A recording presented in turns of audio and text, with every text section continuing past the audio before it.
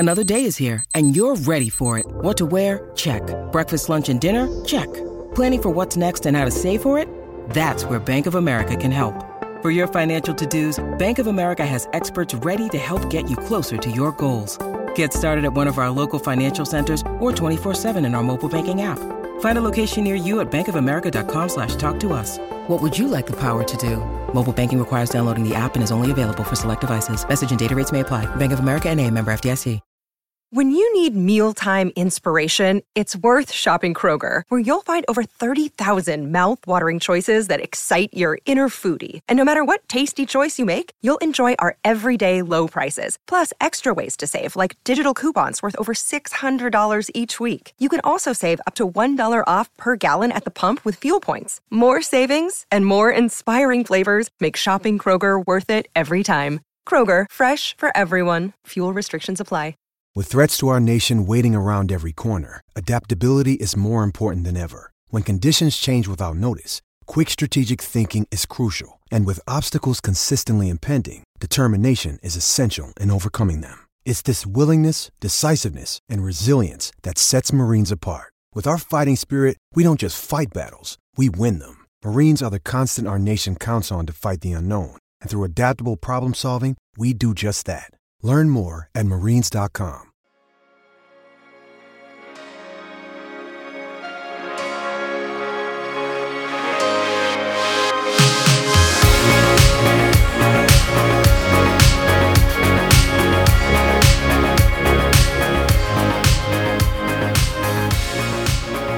Hello and welcome to Talking Hockey Sense. I'm Chris Peters. This is episode 47 of the podcast, and it is the NHL Draft Lottery Special.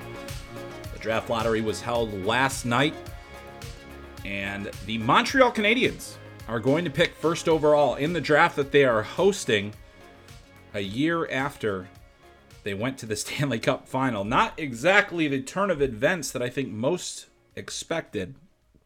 But if you're a Montreal Canadiens fan with a new general manager, a new coach, a new lease on life, this is a good thing. And now you have an opportunity to pick first overall. It's not the year like that you're going to get a Connor McDavid or an Austin Matthews, but you're still going to get a very good player in this 2022 NHL draft class. But before we get to that, let's go over the results of the draft lottery. The Canadiens stayed with the worst record in the NHL. They stay with the number one pick. They happen to be hosting this year. They had the best odds. My colleague at Daily Faceoff, Frank Saravalli, put together a really good piece to showcase why, even though it's said that the Canadiens had an 18.5% chance to get the top pick, it was actually closer to 25% because of the fact that only so many teams can actually win the first overall pick within the new draft lottery rules. So it wasn't a huge surprise to see the Habs there. It was also not a huge surprise to see the New Jersey Devils move up in a draft. Once again, they will pick number 2. It is the third time in 6 years that they will draft within the top 2, and they also drafted 4th overall last year, 7th overall the year before that. So the New Jersey Devils now are building this prospect war chest that includes, Jack and Luke Hughes. It's going to include whoever they pick with this number 2 selection. I think that it's actually beneficial for the Devils to land in that number 2 spot. It takes a little bit of the pressure off because I don't necessarily think that a guy like Shane Wright is a fit there with Jack Hughes and Nico Hischier already in the mix and Dawson Mercer and all these other guys that you can kind of find that could be down the middle for a long time. There's a good chance to get another scoring winger like Uri Slafkovsky, or maybe you move a Logan Cooley to the wing if you want the more dynamic element, or maybe you try to find that right shot defenseman in Nemec or Juracek. There's a lot of options available to the New Jersey Devils. The Arizona Coyotes were the misfortunate drop back, but I really think they're in a terrific position to pick a player that's going to make a significant impact on their prospect pool. They have the number 3 overall pick. The Seattle Kraken, after a pretty disappointing first season, will pick 4th overall. I think that's probably a good range for them to land one of the top 2 defensemen if they want to get a guy that could potentially be a cornerstone defenseman for their franchise after drafting a foundational center in Matty Beniers last year. This is a good opportunity to do that for the Seattle Kraken. The Philadelphia Flyers will pick 5th. The Columbus Blue Jackets via the Chicago Blackhawks will pick 6th. The number 7 pick belongs to the Ottawa Senators, 8 to the Detroit Red Wings, 9 to the Buffalo Sabres, 10 the Anaheim Ducks, 11 the San Jose Sharks, 12 the Columbus Blue Jackets with their own pick. They'll pick twice in the top 12. Very good position for Columbus. 13th overall will belong to the New York Islanders, 14th to the Winnipeg Jets, 15th to the Vancouver Canucks, and 16th to the Buffalo Sabres via the Vegas Golden Knights and the Jack Eichel trade. So that is your draft lottery results. The rest will be determined at the end of the playoffs. We'll find out the order of how these teams all line up after that. If you want to get some of my early takes on how the top 16 could go, I do have a mock draft available at dailyfaceoff.com. You can read that. A lot of content there in terms of the draft lottery and various things. I'll have much more draft content at Daily Faceoff. I also have a piece on why this year teams weren't necessarily begging for this first pick in this year's draft, that they felt that if they didn't get it, they would be okay with picking 2nd, 3rd, or 4th, among the teams that were kind of down the list. And so I wrote about that on Hockey Sense. That portion of the newsletter is actually free, but if you want the entire newsletter, you will have to subscribe. But you can read about the draft lottery that I wrote before, just about how teams weren't necessarily fighting over getting this first overall pick. But if you're a Montreal Canadiens fan, you have to be excited about the possibilities that exist for you there. Shane Wright is certainly the guy that has the most first overall momentum. But this is a year where it's not consensus as much as it has been in years past. If Bob McKenzie from TSN did a flash poll of scouts, and it follows very similarly to the things that I was hearing while I was in Germany at the World Under-18s, and that is, it's not this is a good year. There's enough guys there. If you don't get Shane Wright, you're probably going to get somebody that you feel real strongly will be as good, potentially better, in those next few picks. And then after that, it does drop off more precipitously. And I think there's a lot of players in this class where we're saying, no prospect is perfect, but we're seeing a lot of players that are kind of, flawed at this point in their young careers. And that is, the way it goes. I mean, that's all about development. It's going to be on these teams to develop those players and make them better over the course of the next year. So, or the next several years, because it's going to be a bit of a process here. But Shane Wright, more than likely, I would think it makes a lot of sense for the Canadiens to pick him number 1 overall. He is the guy that I have in my mock draft going to the Montreal Canadiens. So it is an opportunity for them to bolster their center depth, to get a guy that can play, at least for the time being, behind Nick Suzuki, but maybe one day Shane Wright can rise to the level of being a number 1 center in the NHL. I think that's the thing that you're finding right now, is how many guys out there in this draft are number 1s, are guys that will be your top center, will be your top line scoring winger, will be your number 1 defenseman.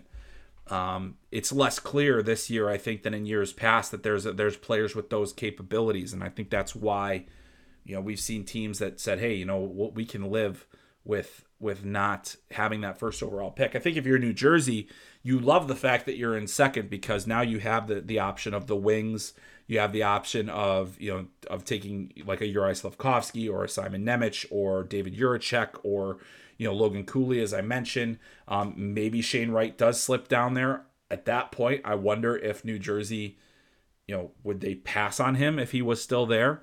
I think it's unlikely that he would be, but you never know. And so that creates an interesting dynamic in the first overall pick. As I mentioned, would I take Shane Wright over Nico Hischier or Jack Hughes? Not necessarily either, to be completely honest. Not necessarily either. Definitely not Jack Hughes, who is the much more dynamic and I think higher upside player overall. So you'll see it on my mock draft on Daily Faceoff, so please read that as well. But also, just to let you know, I think that's a position that Uri Slafkovsky would make a lot of sense in. They've got, some real good forwards up front. They've got elite defense prospects, with Luke Hughes being a potential guy that I could see as a top pairing guy down the road. why not take the swing on the big 6'4" winger that can score goals and was the MVP of the Olympics, and gave a real honest go at the Olympic Winter Games there. And then also, the thing about Slafkovsky that we'll talk about over the course of this time is we had that amazing flashpoint at the Olympics, and there's no denying that he was exceptional there, that he was more than just a goal scorer. He was a play-driving forward against professionals. He's going to play at the World Championship this year, and the Men's World Championship begins this week, actually. And I will have a little bit more on that after we talk about the draft. So stay tuned for some very quick World Championship talk. But if you are a fan of the NHL draft, you've got Nemec, you've got David Jiricek for Czechia, you've got Slafkovsky, who I mentioned, Adam Sikora, the youngest player in the tournament, 17 years old, made Slovakia's men's senior team. He is also draft eligible this year. Not a guy that I would expect to go in the top 2 rounds, but very interesting that he made that team. Marco Kasper will be playing for Austria. So there are some legitimate first round talents that'll be playing in the Men's World Championship this year. And now that tournament includes more NHL players. There's a lot more talent there. I think it'll actually be a tougher tournament to win than the Olympics was.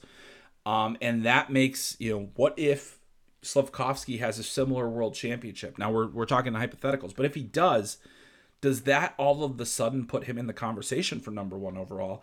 And I think it could, just because of how this season has gone. I think the biggest concern with Shane Wright has nothing to do with his ability. Everybody believes that he has high-end hockey sense, that he's got tremendous, physical tools and skills, and plays a good two-way game.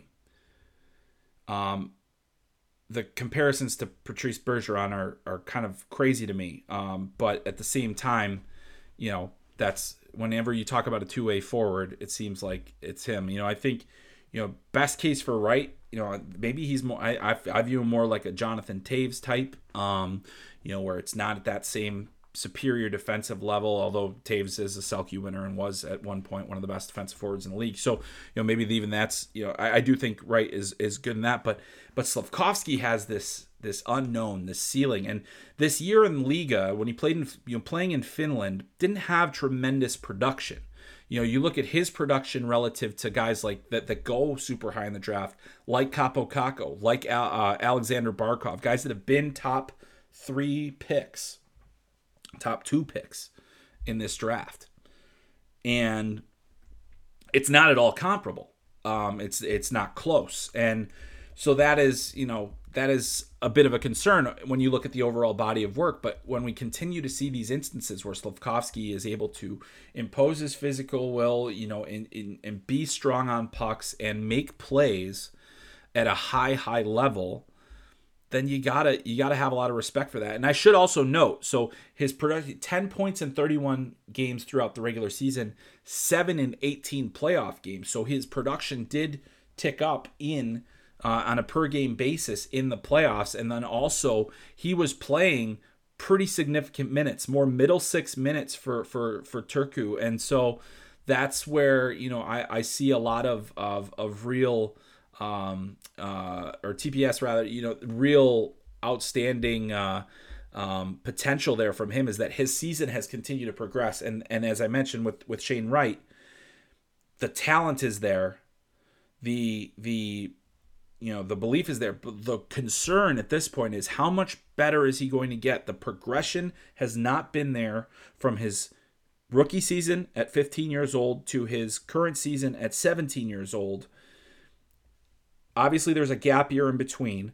However, if that was a valid enough excuse, then why are guys like Ryan Winterton and Wyatt Johnston having such exceptional years when they didn't play anywhere last year, and took a humongous step in terms of their production? Now they're older.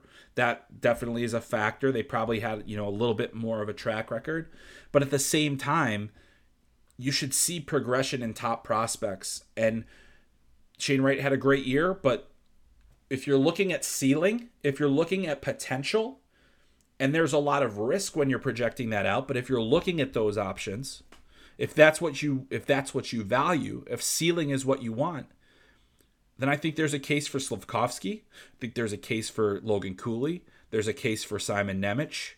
There's a case for other players as well to be above Shane Wright in terms of that overall upside. Do I think he's going to be a very good NHL player? Yes, I do.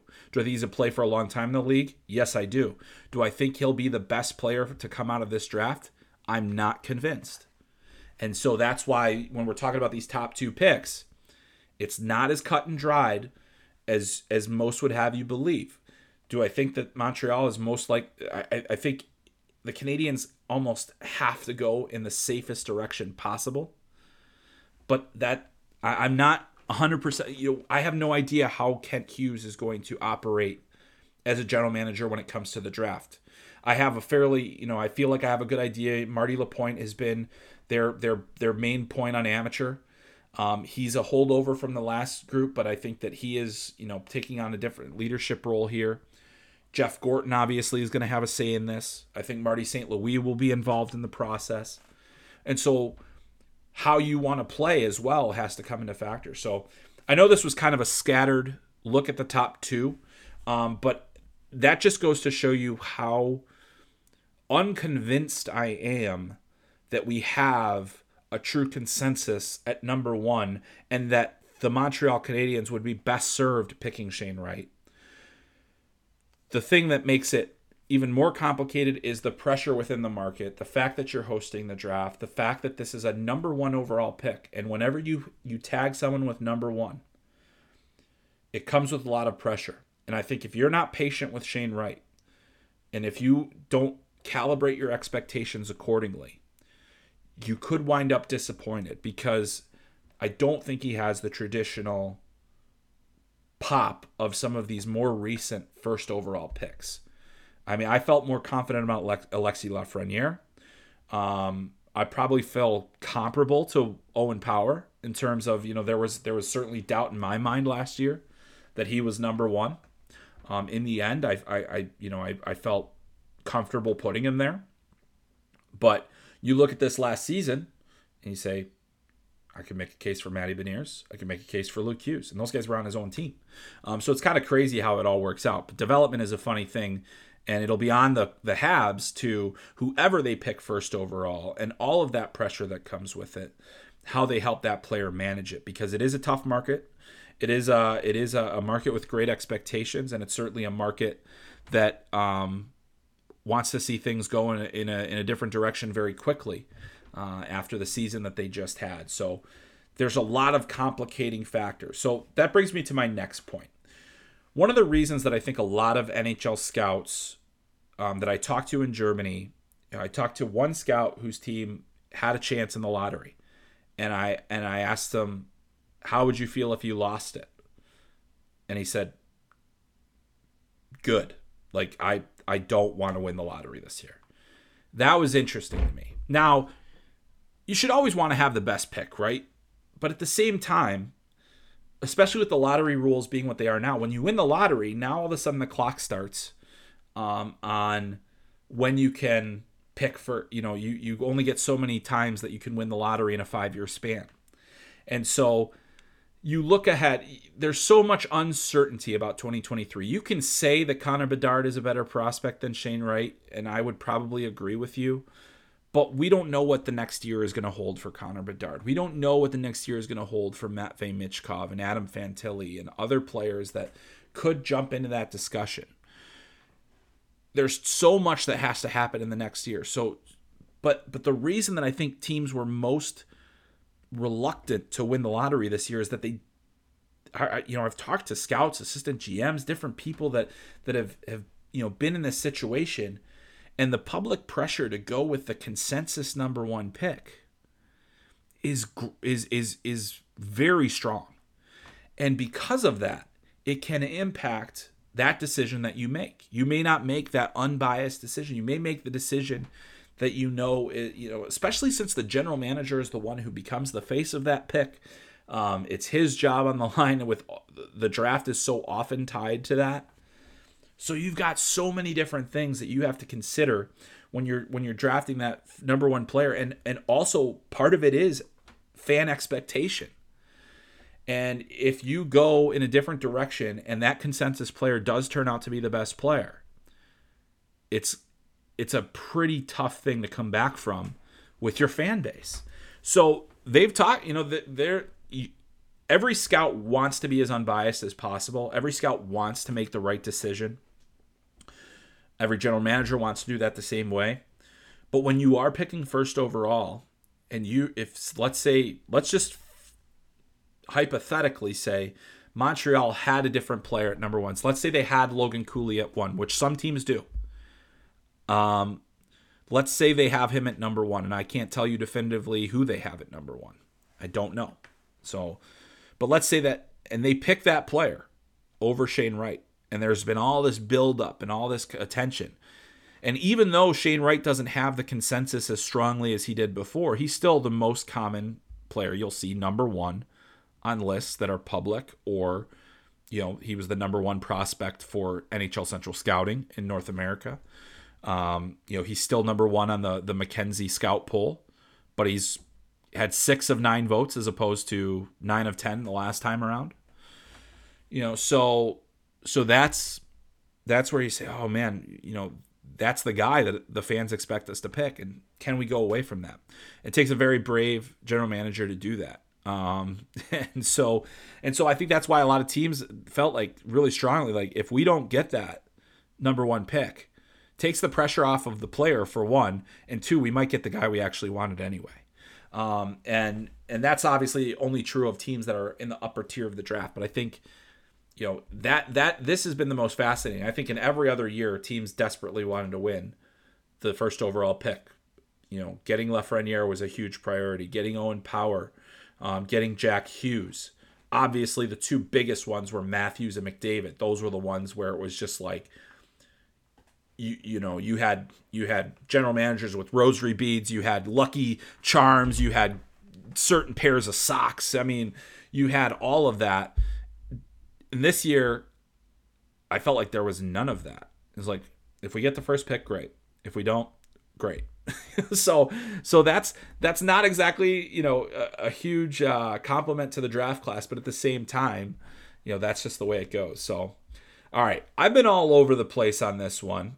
But as I'll point to, you can get my thoughts on the other picks in terms of mock draft situation. That'll be on dailyfaceoff.com. And I'll have a lot more commentary here because I posted on Twitter that I was looking for questions from fans.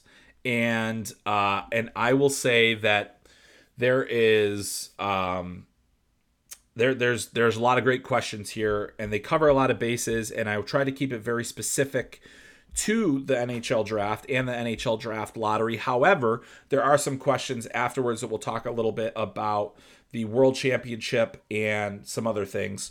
But this will allow me to kind of get a little bit more direction in terms of where this podcast is going to go. Got some great questions that I think will have wide interest. It's not just about lottery teams in the end. There are other teams as well.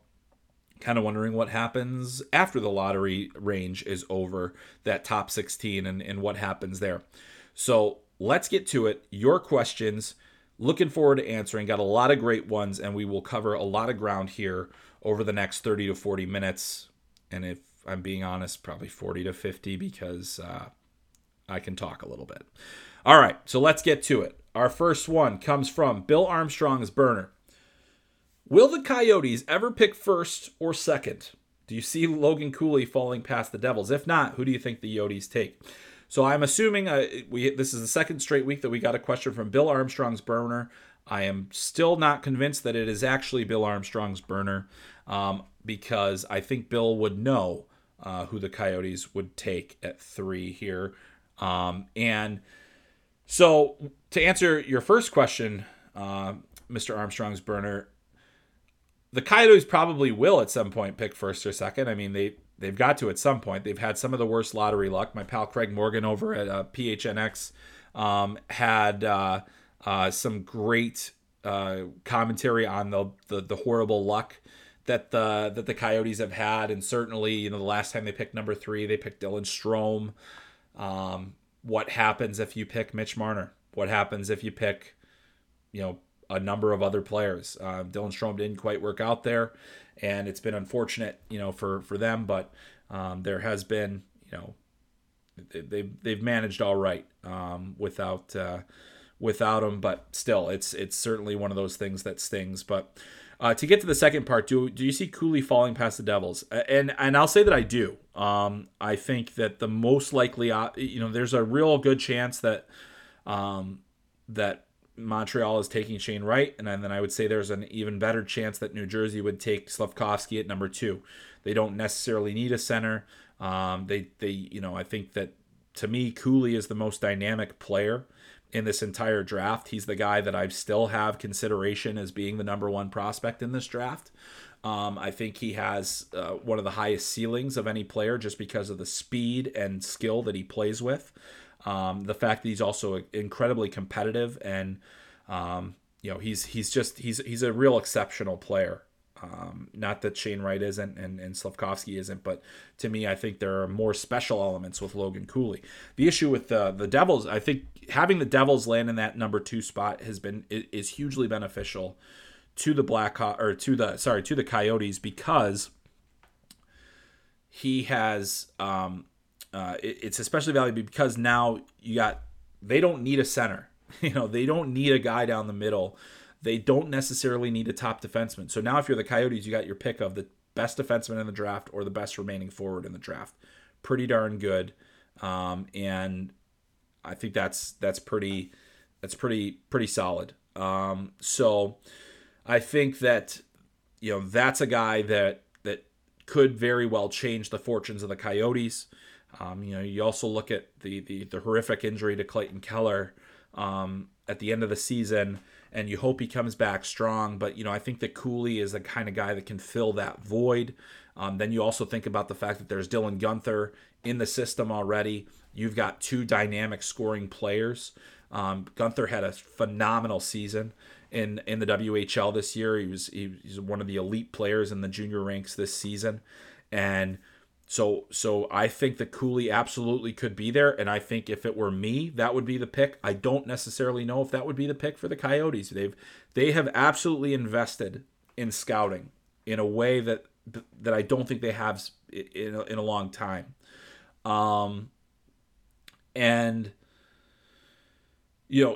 That's where I feel pretty comfortable, with them, because they have made significant hires. They have 2 former scouting directors in Daryl Plandowski and Ryan Jankowski, and then Bill Armstrong made his career on the NHL draft, and had some exceptional picks over the years while with the St. Louis Blues. So they have the scouting acumen. Their scouts are everywhere. They are in a lot of rinks, and they're definitely focused on the draft element. So I will be fascinated to see who they pick there, because I think this is the first draft where they're really going to get, last year too, but I think this year in particular, where they've got their whole system in place. They kind of know where they're at. They have this opportunity in front of them to pick a really strong player, a guy that will be an impact prospect in their system. And if it's not Cooley, we could see it as Nemec or Jiricek, a top defenseman. That certainly would help fill a need as well. The Coyotes have a lot of needs at this point. There's still a lot of work to be done on the roster. But that's, if you can get a Logan Cooley or somebody like that, you got a real good opportunity to set yourself up for a solid long term. All right, our next question comes from Kirk, and he says, heard from a little birdie that Shane Wright wouldn't be too thrilled about playing in Montreal. Any reasons why this is the case? Well, Kirk, I haven't personally heard that, so I don't know how accurate your little birdie is. But, I think that there is certainly, I think Shane Wright has said over the course of the season at various points that he would like to play in Montreal, especially when things were looking really bad for them. And, I think that the thing about Shane Wright that is really important is I think he's got a very good emotional maturity. That's part of the reason why he was allowed to get an exceptional status in the OHL.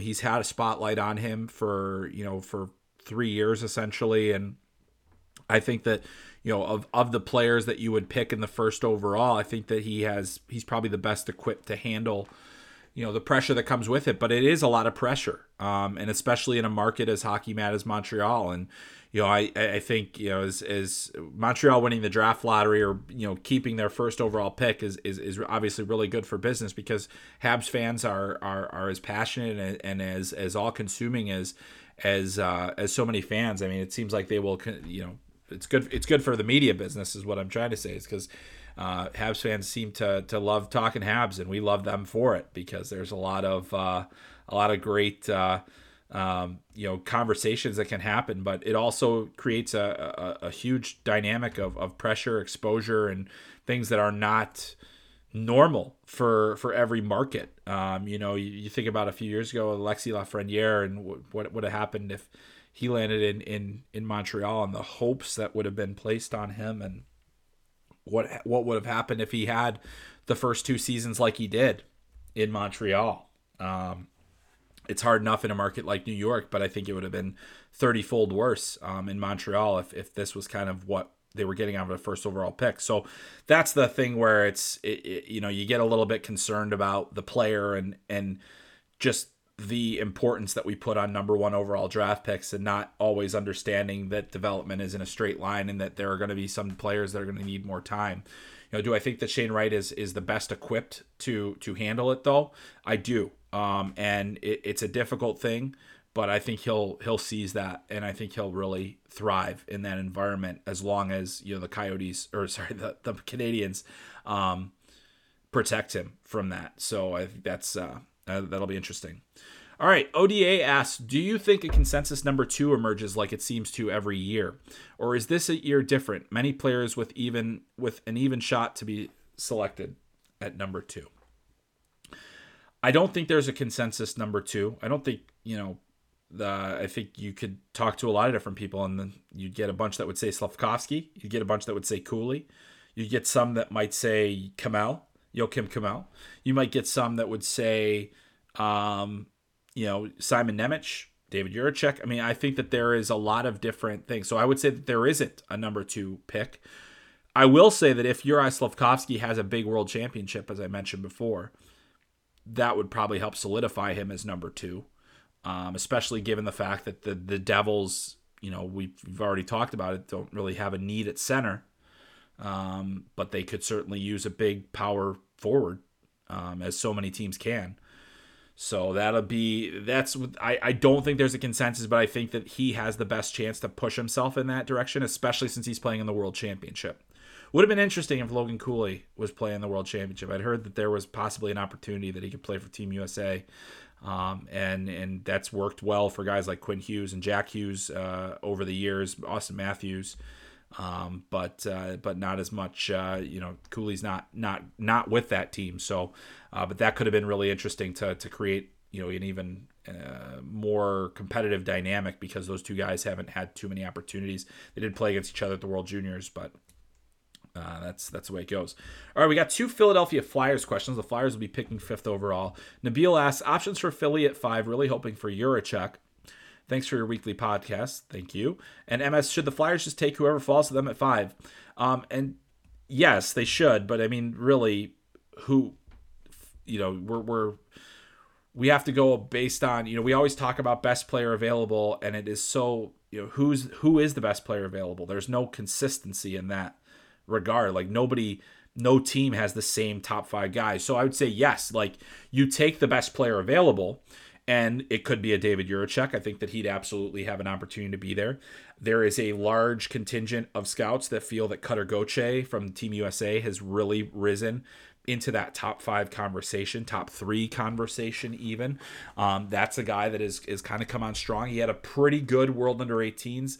And does a lot of things extremely well. His ability to corral pucks, shoot pucks, the fact that he has good skill and good competitiveness and plays hard, that's what a lot of teams value. I could absolutely see Philly looking at a big forward like him that can score and saying, hey, that we need more of that on our roster. And I think it'd be completely justified, just because he is a high-end goal scorer with a lot of pro traits, and his progression this season has really opened a lot of eyes to the possibilities of what he can be as a player. And then you put him in that size and physicality package that he has, And a lot of teams like that. So those are some guys. I think Jiricek is absolutely a possibility, a big right shot defenseman, a guy that can really score from the point. He's got a bomb of a shot, but also great mobility. I think he defends adequately. Played at top level minutes in pro this year, and will be playing for Czechia at the World Championship. That's another guy. If he has a big Worlds, if he plays his way up the lineup, similar to how Owen Power did last year for Canada, I mean, all of a sudden you're starting to, hey, maybe he is number 3. Maybe he is number 4. So that's a guy that could be there. Nemec could be there. Joakim Kemell, absolutely. So there's a lot of great options. I think the Flyers are in a fantastic position at 5. You say who's going to fall to them there. It could be any player. It's just a matter of who they like in that range, and I think that would be pretty special for them. I think they're going to get a really good player no matter what. All right, F has 2 questions. First off is there has been plenty of discussion around Jiricek and Nemec. Who do you think will go first? Who would you pick? And number 2 is Connor Geekie seems to have split the rankings. I'd be curious to hear your take on him. Well, F, thank you for the questions. Both good ones. And as of right now, I haven't finalized my draft rankings, and I won't do it until after the World Championships and after we get some more playoff series done in the Canadian Hockey League. My hope is to have something closer to the Combine it'll be after the Combine, but not long after the Combine. I'd like to have my draft rankings complete. As of right now, I would tell you that my lean is towards Nemec. I think that his postseason play in Slovakia was exceptional. He did not play much at the Olympics, unlike Slafkovsky. He was, not utilized. I think it's a lot tougher for a defenseman to make an impact at that level at his age and at his size. And, he's 6'1". He's still kind of lanky. He's got to get stronger, but he is an exceptional puck mover. And he had 17 points in 19 playoff games at his young age. I mean, he's one of the best productive under 18 players in Slovakian league history. The guys that have produced more are Marian Hossa and Marian Gaborik. Like that's the kind of players that we're talking about. That there's really no precedent for what Nemec is doing right now, and I think that he is a very heady player. I think the upside is there. I think he could be a number 1 if a lot of things go right. I'm just not convinced that either him or Jiricek are going to be, that they have the complete package to be a number 1 defenseman. I do think they could be top pairing, top 4, but I don't know if they, and so the other thing with Jiricek is he missed half the season. We don't have as much detail. We haven't been able to see his progression. I think the World Championship is going to be important for both of these players. You hope that Nemec gets to play a little bit more than he did at the Olympics. You hope that Jiricek finds his way into a more substantial role, and you get a chance to see them and see where they're at relative to where they were, at the World Juniors when they were both playing at an exceptional level there. As for Connor Geekie, very, very polarizing prospect because he has every tool that you could want in hockey sense, physicality, competitiveness, puck skills. He's good enough there. Defensive sense. I mean, he does everything well. He doesn't skate very well. And it is a big problem. And it's a big problem for a lot of scouts. And I think it is a potential problem for him being in the top 15. The thing that I keep coming back to is every time I watch Connor Geekie play, he is always around the puck. The puck finds him in ways that it doesn't do for other players. And that is suggesting to me that he has tremendous anticipation. He processes the game at a very high rate. He makes good decisions with the puck. He's always involved in everything, and he didn't have the production of his teammate, Matthew Savoy. He didn't have the that he doesn't have that dynamic element that so many of the players in the top level go. But I still think that his hockey sense is at such a level that you have to respect it, and you have to understand that maybe that skating is going to hold him back. And I think if you can talk to, every team is going to engage their skating coaches and their development coaches and everything. Can we fix this? Can we make it better? Is there potential? Is there something we can do with his mobility? Is there something we could do with, making sure that he's got the right the physiological stuff? Like, is his diet right? Is his, are we putting him on the right weight training program? Can we get him to be a better skater? And I think in the modern NHL, you have to be able to skate. but there have been plenty of guys that I've dismissed for lack of skating ability that found a way. I think Geeky's going to slide down lists this year. I do. I think he's gonna potentially fall outside of the top 15. But there was a time this year, during this season, that there were teams that said he could be a top 5 pick. He could be a top 10 pick. And there could be a team out there. I mean, Ottawa's picking at 7th. They've loved the big guys lately. He's a big center, does a lot of things well outside of skating. Maybe that's the guy, maybe he could slide in there. I just think there's going to be potentially better options available to them in that range. So it's going to be outstanding to see. I think he's going to be one of the most fascinating players because there is a wide variance of opinion, but I believe he can do everything outside of skating at an acceptable level. Can you live with it? Is it too much of a hindrance? That's what teams are going to have to decide over these next few weeks. It's something that will probably be talked about a lot at the combine with him. It'll be talked about with strength and conditioning coaches, skating coaches. There is going to be a lot of due diligence done on that particular player, and if that one fatal flaw in his game is enough to take him, further down the draft board. This next one comes from Chris, and he says, "Hey Chris, love the episode on the U18s. Who should I be excited about the Sabres realistically getting at 9th overall? Odds on Savoie making it that far. Thank you for all your awesome work." And also just want to include Ryan here because Ryan also asked a question about the Sabres. And he said, since exactly 12.5% of the podcast will be about the Buffalo Sabres, any thoughts on drafting Russian players at 9 or 16 given current world affairs? They took 4 last year, including 2 in the second round and 1 in the third. So there is a recent precedent. 2 very good questions. To answer Chris's question first, I think there is a possibility that Matthew Savoie does slip as far as 9. He's not a big guy. He's very competitive. He's highly skilled. He put up a lot of points this year in the WHL. There is a lot of various opinions in terms of, can he play the way that he plays at his size effectively at the NHL level? Is he a good enough skater to make up for some of the things that he's one of the smaller forwards available in this draft? But if you look at over the last couple of seasons, he's done really well. Is he well-rounded enough? I think the fact that he plays such a competitive brand of hockey and that he does not shy away from the physicality and he has no fear, those are all important things. But then you put that with the skill level that he has, then absolutely I could see him going in the top 8, but I could very easily see him going in the top 9. I could see him slipping outside of the top 10. He is a guy that has a wide range of opinions on him, similar to Connor Geeky, because he does have a lot of the traits, but then you say, okay, but he's 5'9", and that does still matter. I'm sorry that it does, but it does still matter to teams, and especially since you don't want to have too much of one thing. I think the Sabres are particularly in position where they can continue to compile high-end skill. So I think a guy like Savoie will be there.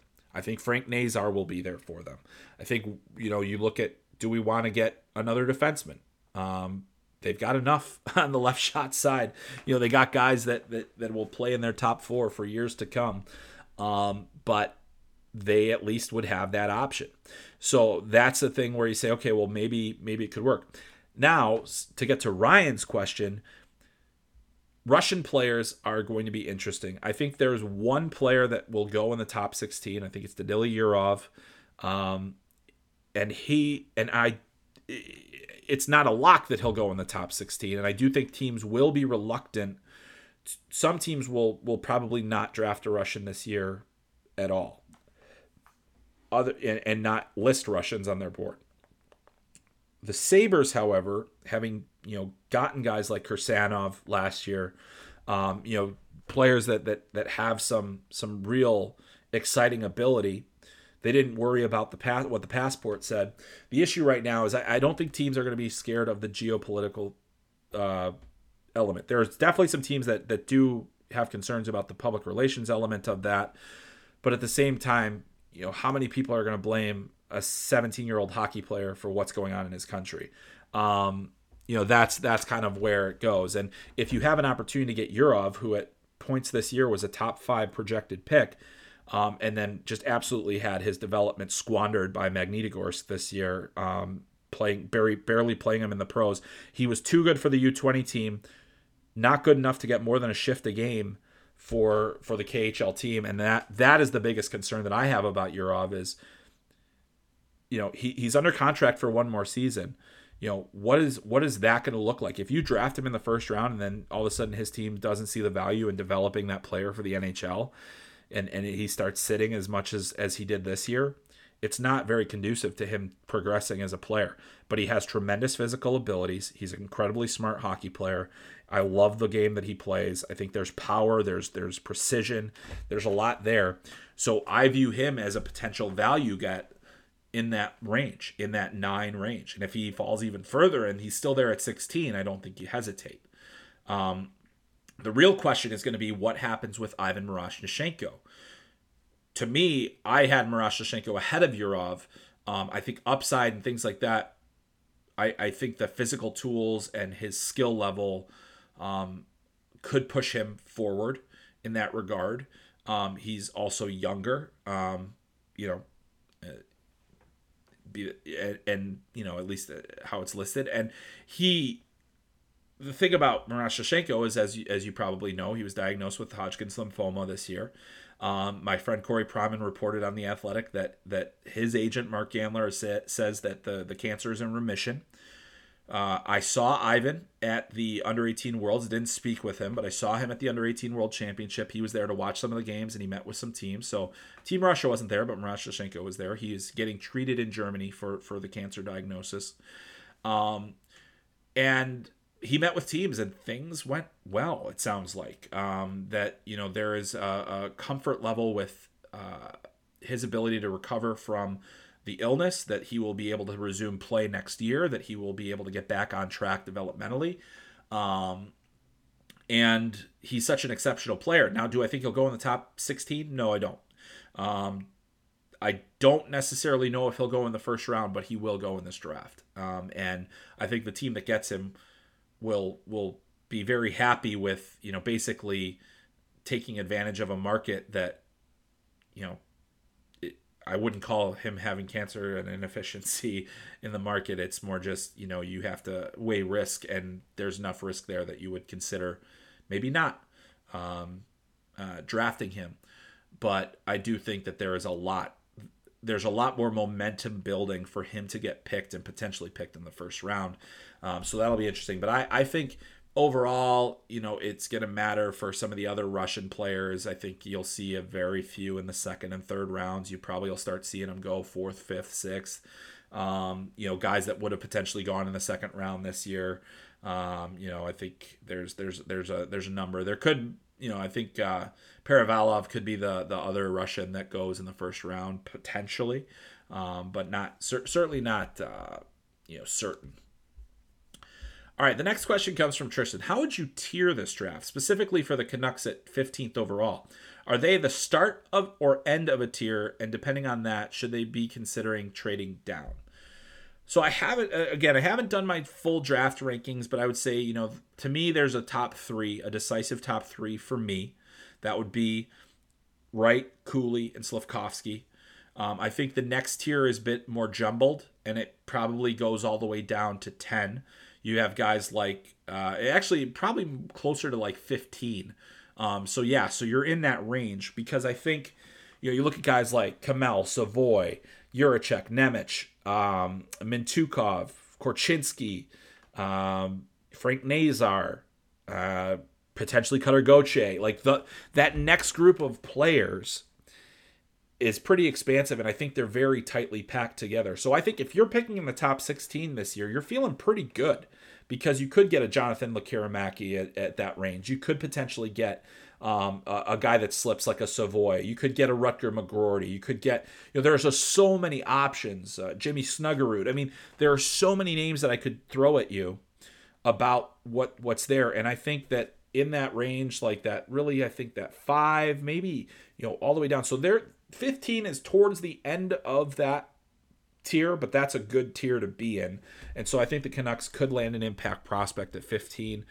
Less certain about some of the, you get a little bit later and you start running into different things, and but there are a lot of guys that I like in that 15 to 20 range as well, that I might not necessarily put in that tier, like a Denton Mateychuk and Owen Pickering, and Nathan Gaucher. I mean, there's a lot of different guys that I would be interested in like that 15, 20, 25 range. And, we've talked a lot about how this draft is a little bit weaker.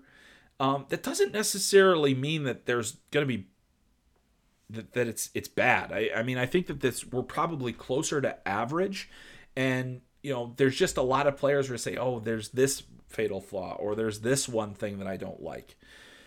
And that brings me to our next questions, which is about probably the most confounding prospect of this draft class this year. And if you've been following the draft, you probably know who I'm already talking about, because I didn't mention him in that tier, and he won't be in that tier for me. But here's what Bhawks 0035 and Rackham want to know about Brad Lambert. Bhawks 0035 says, I would love to hear your take on Brad Lambert. Reminds me a bit of Aatu Räty last year, a guy who was pegged as a potential first overall pick 2 seasons prior and then really fell off in his draft year. Thank you for all your hard work. And then this is a bit of a hypothetical from Rackham. If the World Juniors hadn't been canceled and Lambert continued on the track he was going on at the start, do you think people would be looking at him differently? All right, so to give you my personal take on Lambert, there are some things that we know for sure. He is one of the best skaters in this draft, bar none. He is incredibly dynamic skating ability. He has excellent skill level. There's creativity. What I think a lot of people are concerned about is there enough of a competitive element to him? Is he going to get you inside? Is he going to be able to get inside to make plays? He played for 3 teams in 3 seasons in the Liga. And I think the reason that he could still become a first round pick this year is because his tools are such that he's exceptional in that skating department, in that skill department. He's had the pedigree. He's played at a high level. He can be a center. He can be a wing. But he had 4 points in 25 games after moving from JYP to Lahti Pelicans. He had no points in the playoffs. His ice time was adequate in Lahti and didn't matter, didn't produce, and I think that there are teams that absolutely have Brad Lambert on their no draft. He will not be on their list.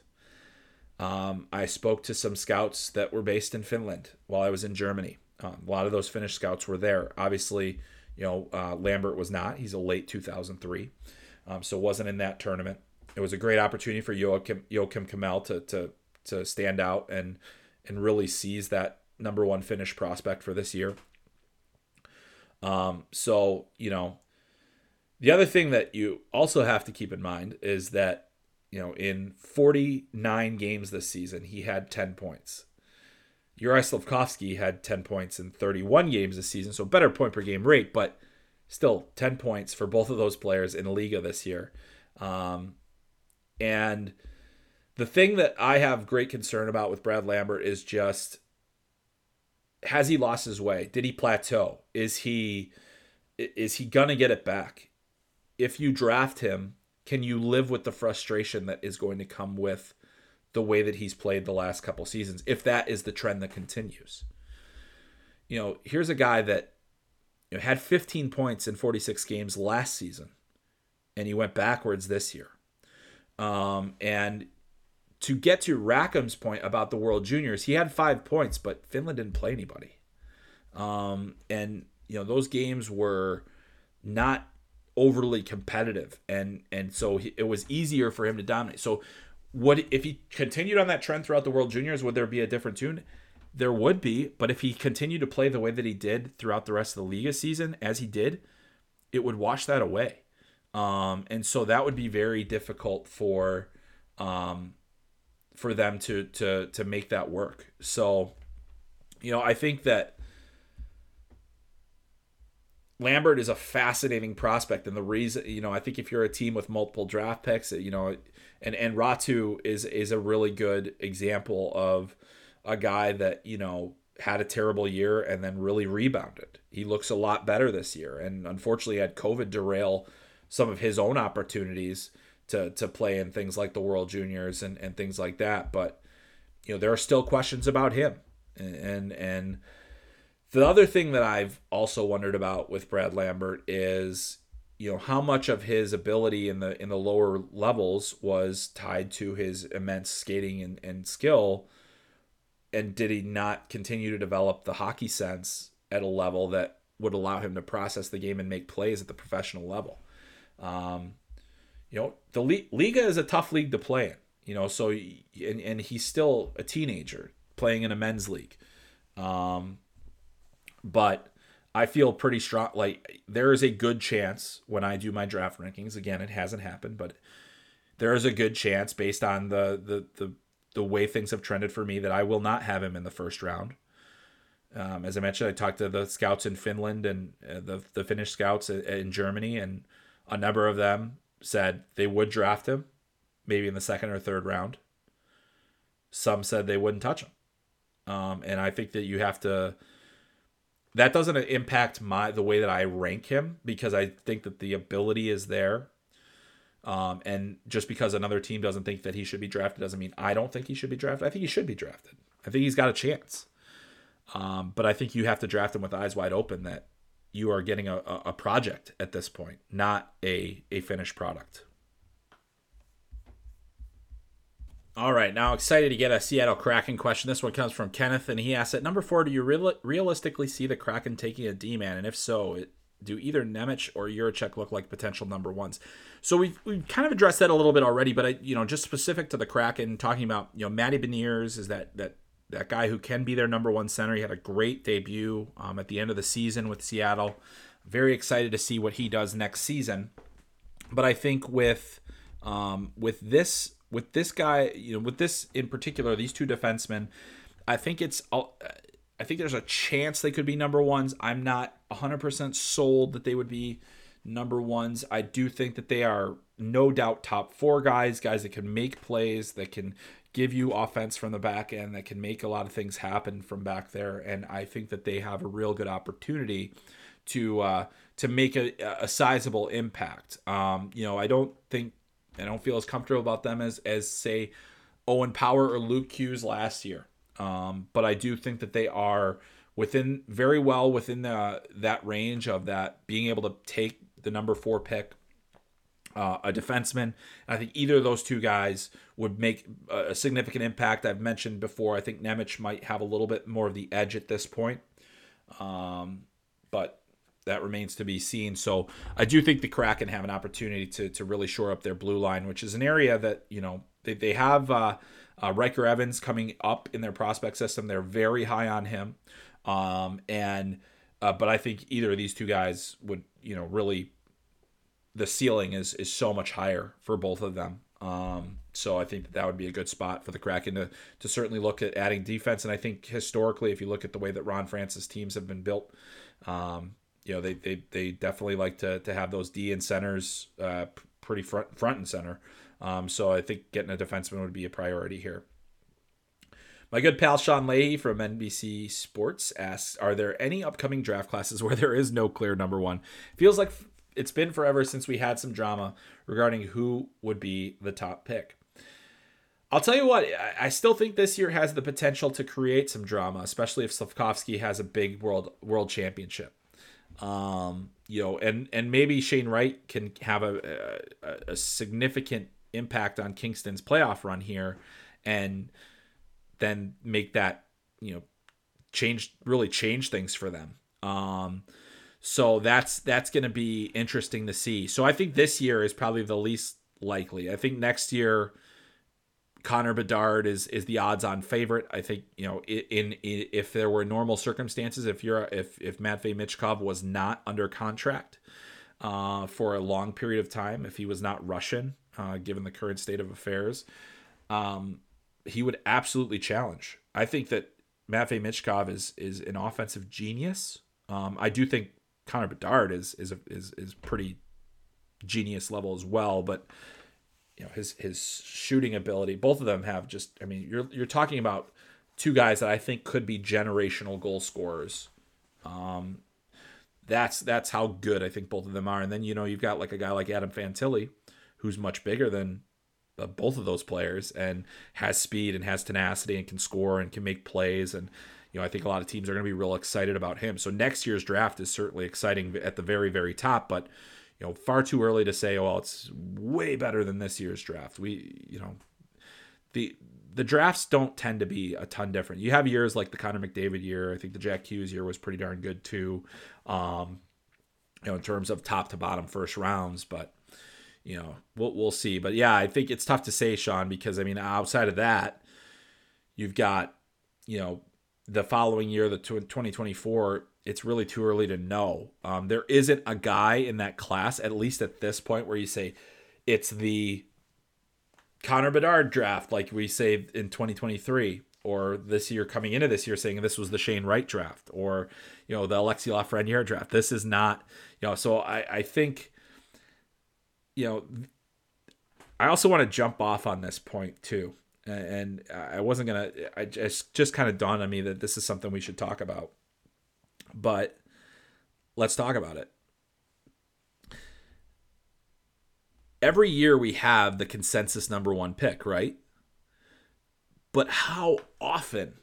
I think the last time we had one where it was at least a debate was the Nico Hischier draft, which I've used in comparison to this draft in terms of the lack of excitement about the draft lottery.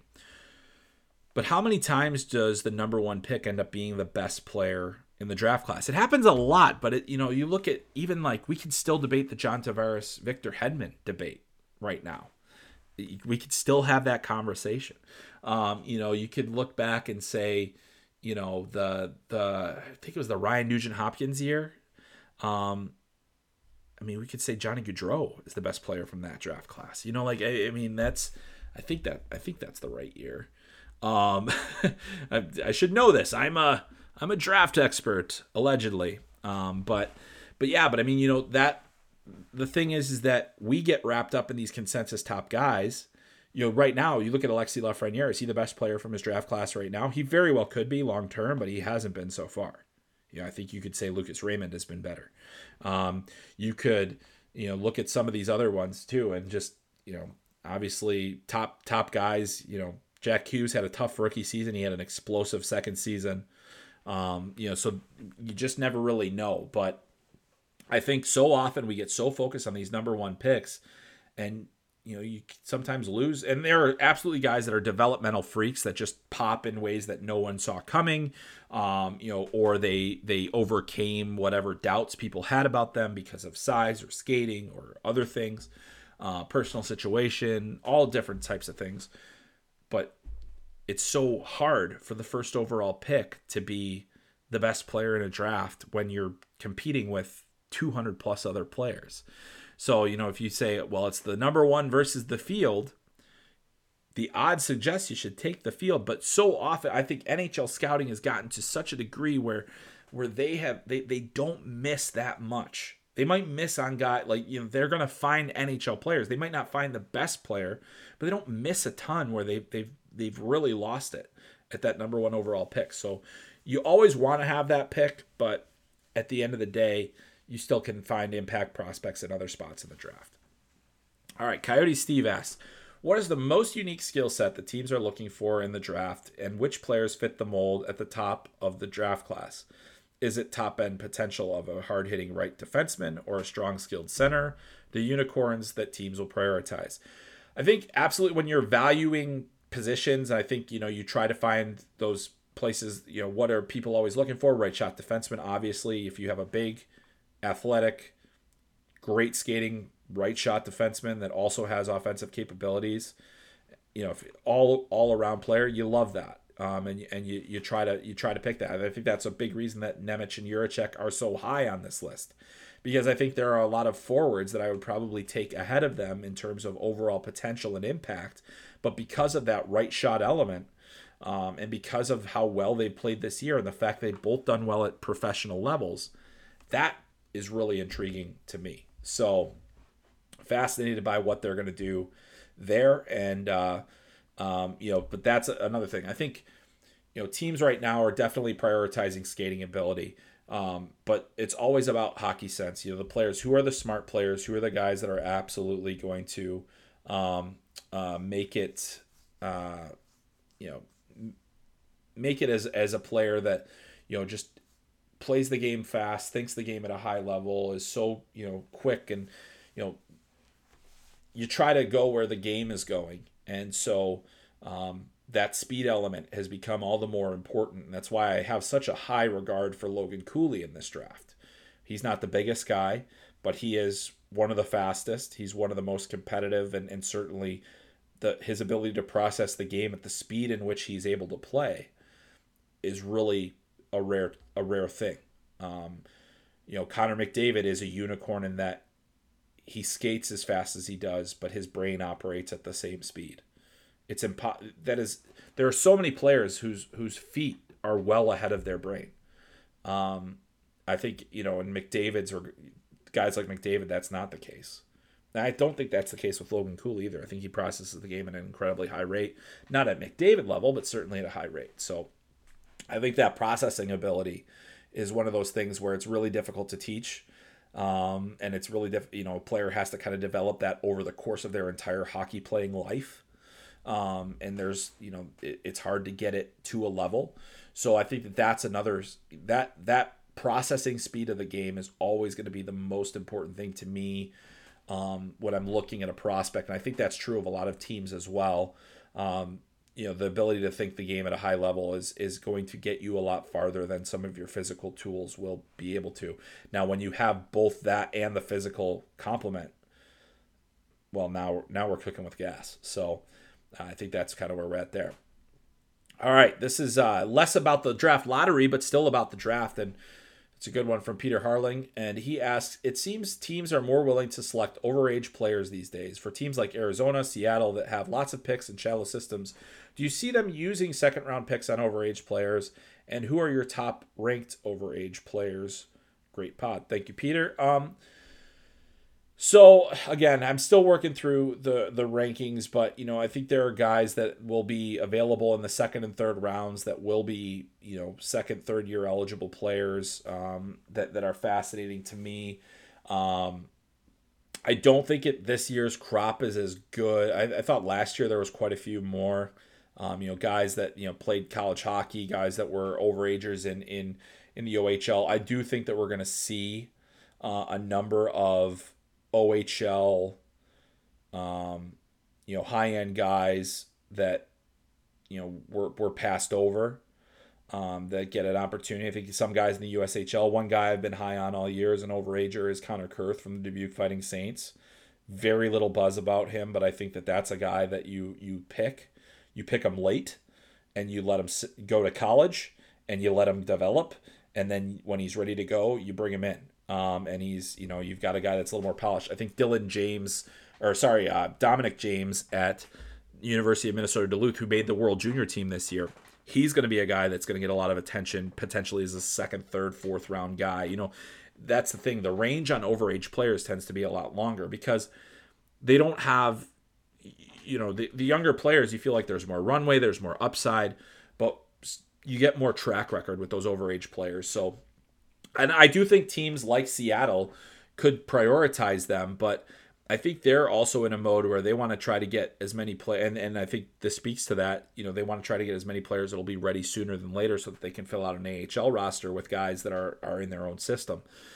So that's another thing to consider. But those are some of the guys that I really like. I mean, I think that there are others in the OHL as well. One guy that I've kind of had my eye on going back to the last draft, and I remember a friend of mine who tracks the OHL extremely closely was all about Tucker Robertson. And Tucker Robertson has had a great year.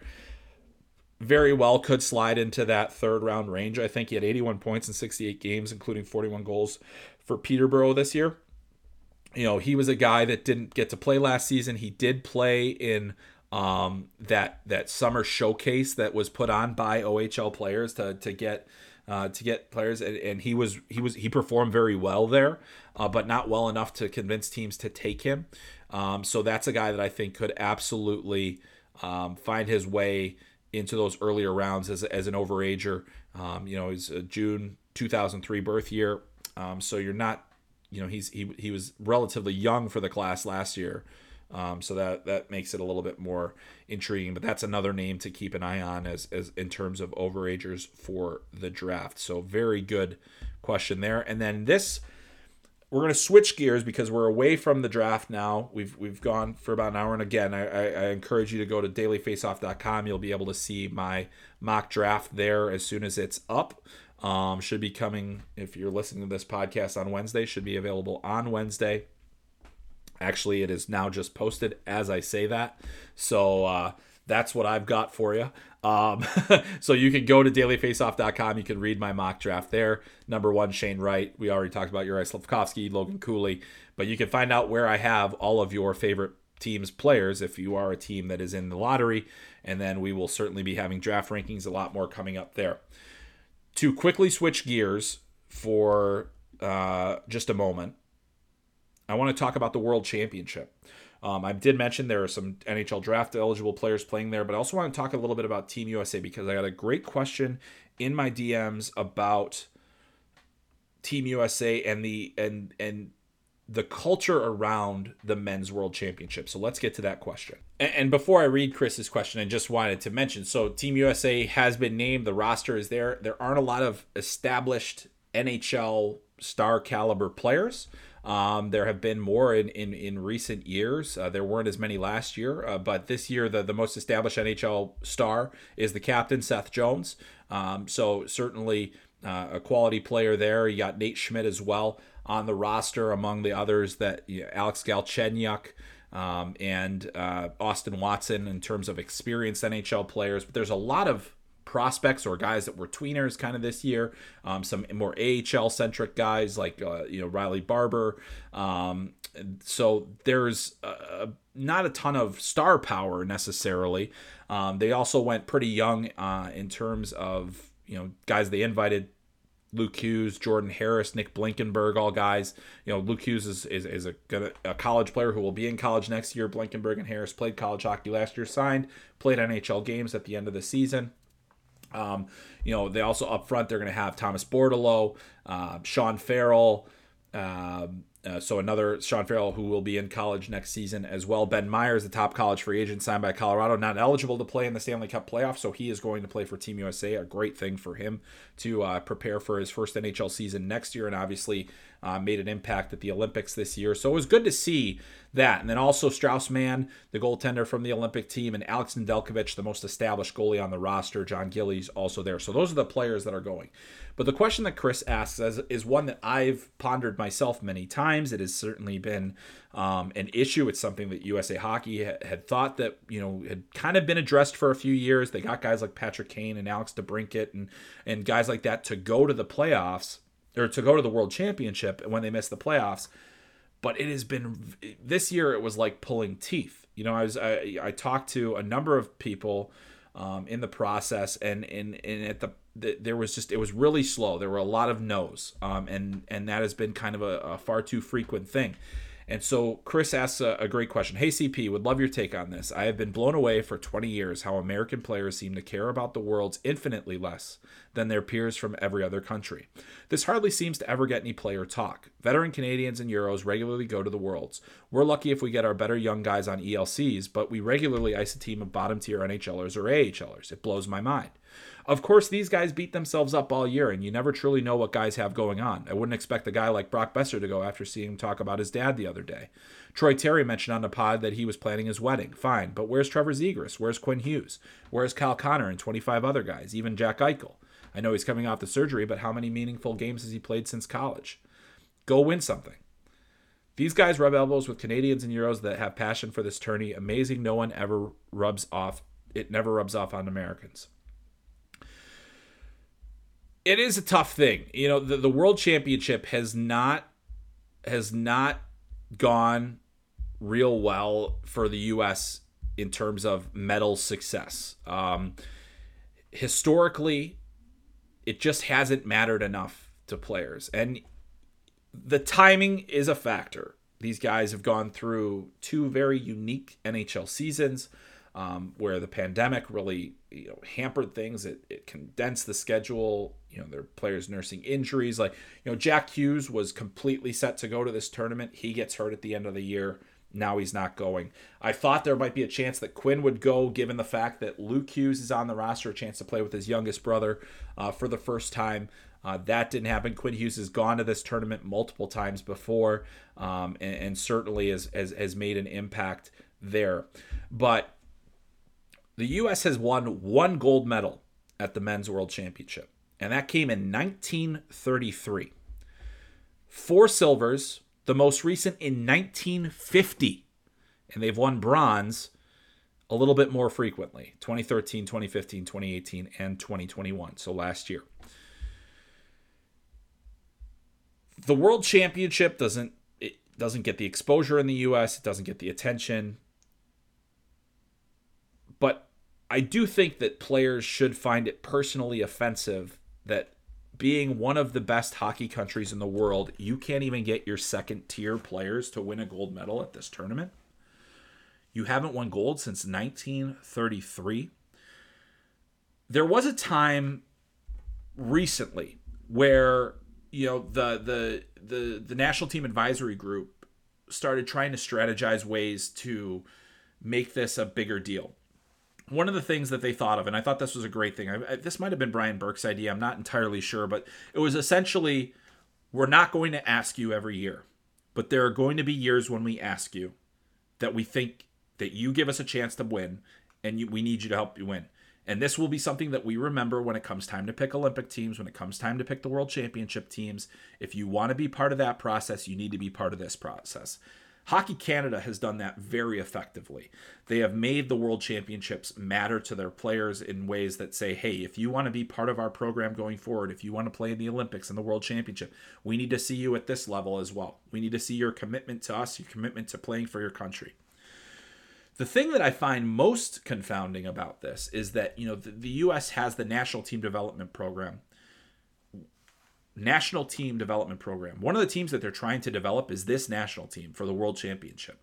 Now, you aren't going to get a parade thrown for you. You aren't going to have a ticker tape parade in Times Square. You're not going to have the things like in Finland where it is a humongous deal if you win the World Championship. In Russia, who is not involved in the World Championship, but we've seen every single year those players get involved. It matters to that country. It matters to those players. Sweden, same thing.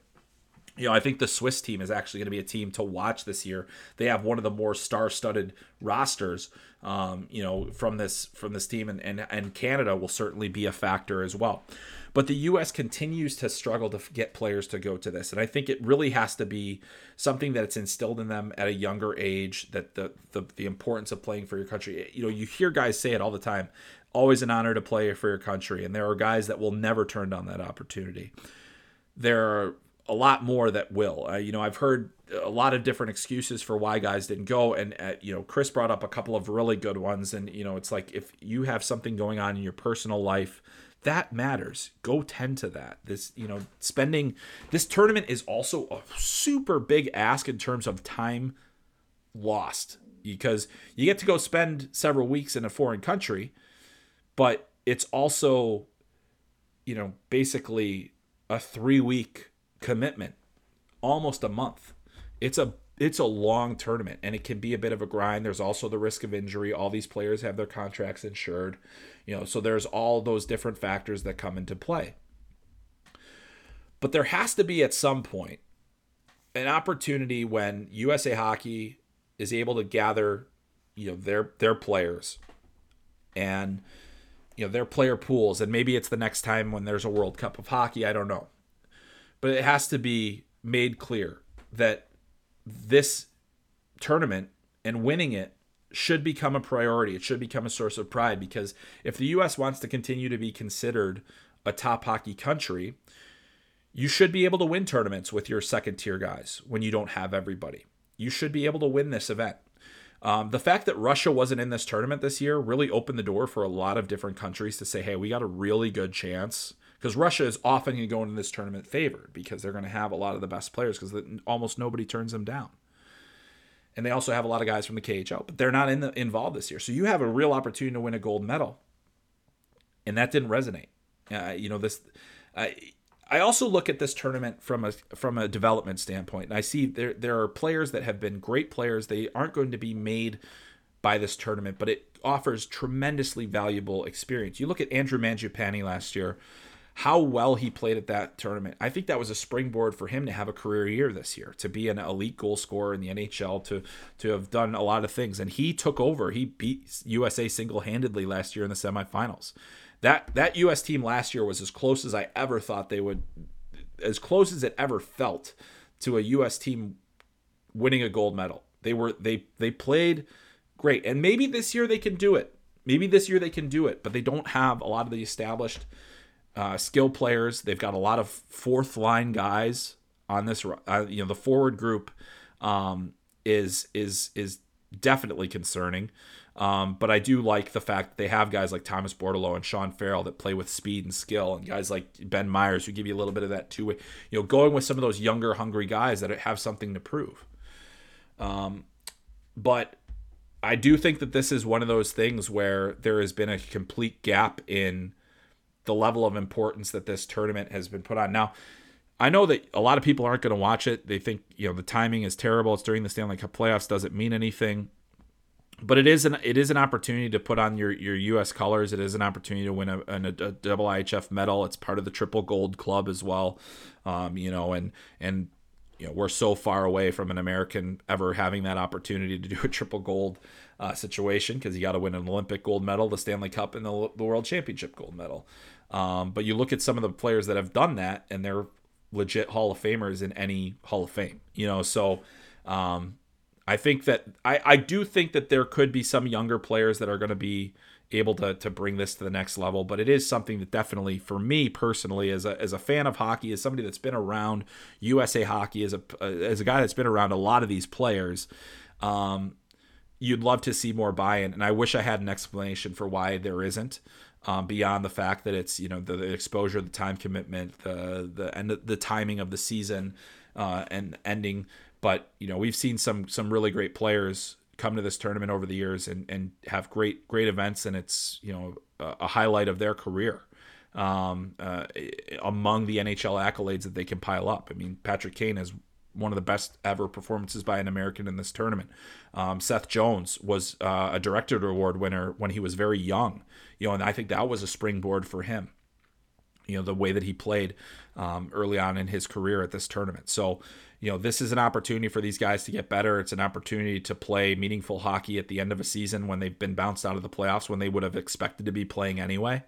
And I think if they can think about that, then maybe they have a chance to really end this drought that goes back. We're pushing up 90 years here, so it's been a while. It's been a while. So, would love to see that drought end someday. I don't know when, but any time would be great. Maybe this year in a tremendous upset. We'll find out. That's it for this week's episode. I want to thank you so much for joining me. I hope you enjoyed the content that we had for you today, talking about the NHL Draft Lottery. Once again, go check out the mock draft at dailyfaceoff.com. Check out Substack, Hockey Sense, the newsletter. I've got this newsletter, and I'll also have a humongous amount of player reports from my travels to the World Under 18 Championship to give you a bit of a context on some of the top players there. So I hope that you will check that out and enjoy that as well. It's $6 a month, $54 a year to subscribe to that service, and you'll get a lot of NHL draft and prospect content in addition to weekly newsletters. So thanks so much for joining me on this week's episode of Talking Hockey Sense. Can't wait to be back next week where we talk NHL draft and so much more. I'm Chris Peters. We'll catch you next time.